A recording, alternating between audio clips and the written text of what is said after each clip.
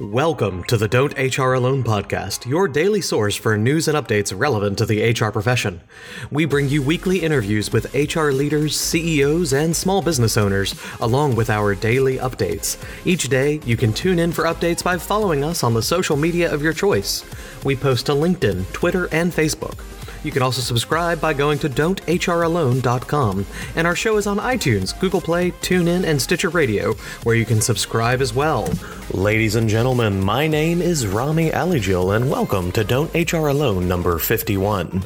Today we're going to look into an EEOC suit on behalf of an employee denied relief from workplace smells, also known as stinky offices, and juggling return to work requirements. We'll go into a pretty in-depth discussion on what all is entailed in putting return to work requirements out there and how all that works with workers' comp and state disability laws. So first up, that stinks. EEOC sues on behalf of employee denied relief from workplace spells. This is by Ellison F. McCoy on July 13th, so it's a little bit dated, but about a month old. But I wanted to bring it up just to clarify a few things. We have a few clients who've asked about this recently. So, on July 12, 2017, the EEOC filed suit in the Middle District of North Carolina, alleging that an employer violated the American with Disabilities Act by refusing a request to telecommute from an employee with a sensitivity to workplace smells. In a lawsuit filed against Advanced Home Care, Inc., a home health care company, the EEOC claims that the employee asked her supervisor on 3 separate occasions if she could work from home to avoid exposure to the fragrances and odors she encountered in the workplace, since those scents aggravated her asthma and COPD. However, the employee supervisor allegedly ignored the requests to telecommute, even though the employee worked as a case manager for patients requiring home services and could have performed her essential duties at home. The EEOC asserts that the employer's rejection of the request to telecommute without first conducting an individualized assessment of the requested accommodation was a violation of the ADA. The filing of this lawsuit should serve as a reminder on 2 fronts for employers. First, an employee's claim that he or she is allergic to certain scents or substances in the workplace should not be dismissed offhand. Frequently, the employee's sensitivities to such scents or substances is related to an underlying respiratory condition, such as asthma, COPD, or allergic rhinitis. Such conditions often constitute a disability under the ADA, since they are typically impact a major life activity of breathing, right? Second, once an employee requests to telecommute as an accommodation for a disability, that request should never be ignored. Doesn't mean you have to grant it, but in EEOC versus Ford Motor Company, the seminal decision regarding telecommuting as an accommodation, the 6th Court of Appeals recognized that both employers and employees must engage in a good faith, quote, interactive process to determine if the requested accommodation is reasonable or if it creates undue hardship on the employer. If the employer ignores the request to telecommute and thus fails to engage in the required interactive process, it runs a significant risk of liability for failure to accommodate. On the other hand, the employer who rejects the request to telecommute after engaging in a good faith interactive process with the employee will be in a much more defensible position should litigation result. Please do that. Ladies and gentlemen, if you don't have an interactive process that you can work through with an employee on how to determine ADA requests, let us know. I'll be happy to provide you kind of an outline and a guide on how to do it. Next up, this is the more fun. This is juggling return to work requirements. Employers are challenged to comply with complex and varied laws and regulations related to employees who have been on leave due to their own illness or injury and then return to work. The extent of an employer's compliance requirements varies based on several factors, including whether the employee's injuries or illness occurred on or off the job, whether the employee has or is regarded as having a disability, and whether the employee can perform the essential functions of the job upon return. To complicate matters, more than one law may apply in a given situation. The 3 commonly implicated laws are the Family and Medical Leave Act, FMLA, the Americans with Disabilities Act, and then whatever that state's workers' compensation laws are. So let's talk about FMLA first. Under the FMLA, an employer may have a uniformly applied policy or practice that requires similarly situated employees to obtain certifications from a healthcare provider that they can return to work from FMLA leave. Those are called fitness for duty certifications. If an employer chooses to obtain a fitness for duty certification, the certification must be limited to the serious health condition for which the employee was on leave. This is normally related to pregnancy, by the way. Employers may use fitness for duty certifications to determine whether the employee can meet the essential functions of the job. However, to do this, the employer must preserve its right to request certification that the employee can meet these job requirements in either the FMLA designation notice or another document detailing the job functions provided prior to the FMLA designation notice. Most employers choose to include the certification. They choose to include certification that the employee can meet the essential functions of the job in the FMLA designation notice.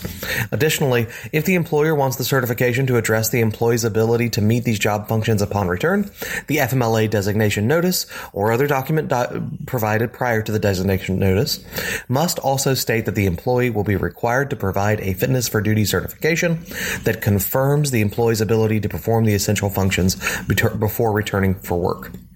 The employee's healthcare provider would assess the employee's ability to perform these tasks, and their ability to come back to the job, and they will make a fitness for duty recommendation. The employer is bound by the healthcare provider certification and cannot ask the employee to obtain a second or third opinion. The employer can contact the employee's healthcare provider only to clarify or authenticate the fitness for duty certification, but cannot delay the employee's return to work while waiting for clarification. If the employee meets the notification requirements for a fitness for duty certification and the employee does not obtain or provide the certification to the employer can deny the employee's return to work until it is obtained or provided. If the employer refuses to provide the certification and does not request additional FMLA leave, the employee is no longer entitled to reinstatement under the FMLA. So, different requirements, by the way, apply for intermittent or reduced schedule FMLA leave. Employers should look at those too. But this is about they've left and now they're trying to return to work. So if you put a requirement that the employee have their doctor provide a fitness statement that they can return to work so that they can come back from FMLA, which we recommend you do, that gives you a leg to stand on, that their doctor said they could do the job when they came back and can keep you from getting in trouble with an ADA and some other claims. And if they don't provide it, then they're not necessarily entitled to their job back. So that's a good step. Now we're going to talk about the ADA. Under the ADA, employers may request medical exams and information for existing employees in very limited circumstances related to the employee's job and consistent with business needs. The stipulation applies for employees currently working and for those returning to work after an illness or injury. If an employer believes, based on objective evidence and observation, that a current employee's essential job function is impaired by a medical condition, or that the employee poses a direct threat to self or others due to a medical condition, the employer can make a disability-related inquiries or require a medical examination. This situation would typically occur when an employer has observed performance or safety issues. If an employee is injured and returning to work, and the employer believes that the employee's present ability to perform essential job duties could be impaired by a medical condition, or that the employee poses a direct threat to self or others due to a medical condition, the employer may make disability-related inquiries or require the employee to complete a medical exam. The examination or inquiry must be limited to an assessment of the employee's ability to work and related to the specific medical condition for which the employee took leave. The employer cannot require unrelated medical examinations or inquiries. So, that's your ADA side of things. It's got to be about safety of self or others, or a threat, right? So, okay. Finally, state workers' comp laws. Although workers' compensation laws and regulations vary from state to state, many employers create return-to-work programs for workers' compensation illnesses and injuries. These are huge. A return-to-work program benefits both employers and employees as it provides options that allow employees to get back to work. Generally, if a treating physician releases an employee on workers' compensation to work temporarily in a modified or light-duty assignment until they are fully recovered, the employer may assign the employee lighter either work or different work hours. The position must fit the physical limitations imposed by the doctor and be within workers' abilities. Employees concurrently on FMLA leave are not obligated to accept the light duty assignments and may remain on FMLA leave.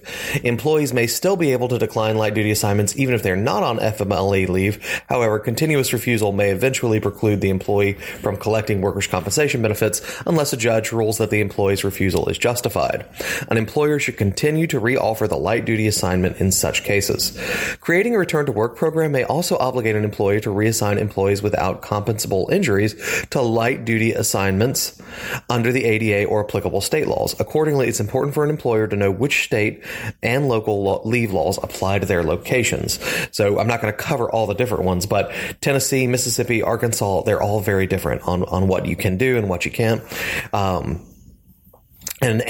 Whether it applies to employees who are located in that state or if you're headquartered in Tennessee and have employees in other states, is it Tennessee and the others? You got to investigate that stuff. If you have any specific questions, feel free to email us. We can be happy to research it for you, but you need to take a close look at these return to work requirements for state workers' comp.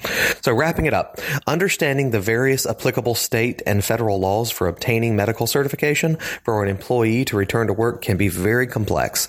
Employers should consult with counsel to ensure they have uniform policies and adequate notices in place and are properly documenting their practices and are consistently applying their return to work rules fairly for returning employees.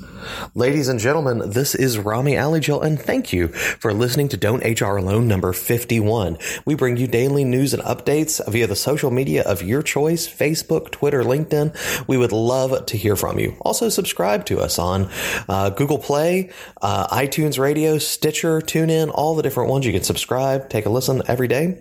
Great driving. We've had a lot of people say they listen to it on their drive home from work every day.